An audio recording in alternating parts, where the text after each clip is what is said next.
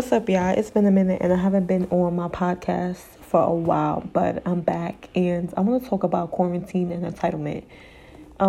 Clearly, we are all on a shutdown. We're dealing with a lot during this pandemic. If you're in New York City, I know you're on a shutdown because our city is still not open yet. If you're somewhere else where you're not shut down, let me know. I'm not sure exactly where. You can let me know if there's a comment on this whole on this whole Anchor app. I'll figure it out. But yeah, I realized that during this lockdown, a lot of people felt very entitled to to my energy, to my time. And I'm not saying that I have a lot going on, that I can't be an ear for somebody if they're going through something, or just to overall just speak or rant or whatever. But we must be respectful of other people's time. You can't expect that just because if he or she is not working and they're at home, that they're not busy or they're not trying to figure shit out in their life.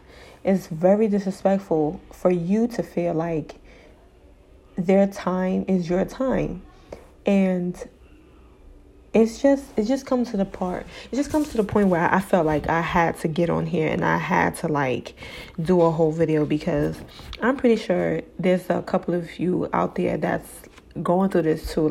You figure that people are just so consumed in their own life that they are just inconsiderate to your time. And if you are one of those people that are inconsiderate, you need to get your shit together, because this is definitely not the time where you should be walking around with a stick up your ass, or you should be walking around feeling like it's all about you, because clearly it's not about any of us. Look what's going on out here. Since the middle of March, we are not in control of anything. You realize how your life, everything that you may plan or you may feel is sorted out during this time, look what happened. Some of you may have booked trips. Like for me, I know I had a trip planned. I had bought my ticket in March to leave in April, and look what happened. I clearly had to, stop that trip, because obviously we're in a shutdown right now. So at the end of the day, what I'm basically saying is, we have to understand that if you're not receiving a phone call from this person, if someone is not texting you, checking up on you every day, that does not mean that you just completely stop dealing with this person at the end of this shutdown. Now, it's different if you're in a relationship. If you're in a relationship with somebody and you guys don't live together, and you notice that during this whole pandemic, they haven't been contacting you, seeing if you're okay, and it's been more of you who's doing that, then that's different. You definitely need to reevaluate that kind of relationship, because if something like this could take somebody who you claim you're in a relationship with for you to see their true character, then you should be able to make your judgment at the end of this whole mess that we got going on. If you have family members that you are always the one who's hitting them up, texting, calling, whatever, and they're not doing the same for you, then you also have to make your judgment. But this talk is mainly about people who just feel so entitled. That word right there is just so strong. It's and I get that a lot, and people might feel this is about them when they hear this. And if you do, then maybe, I don't know, it's up to you. You make that decision.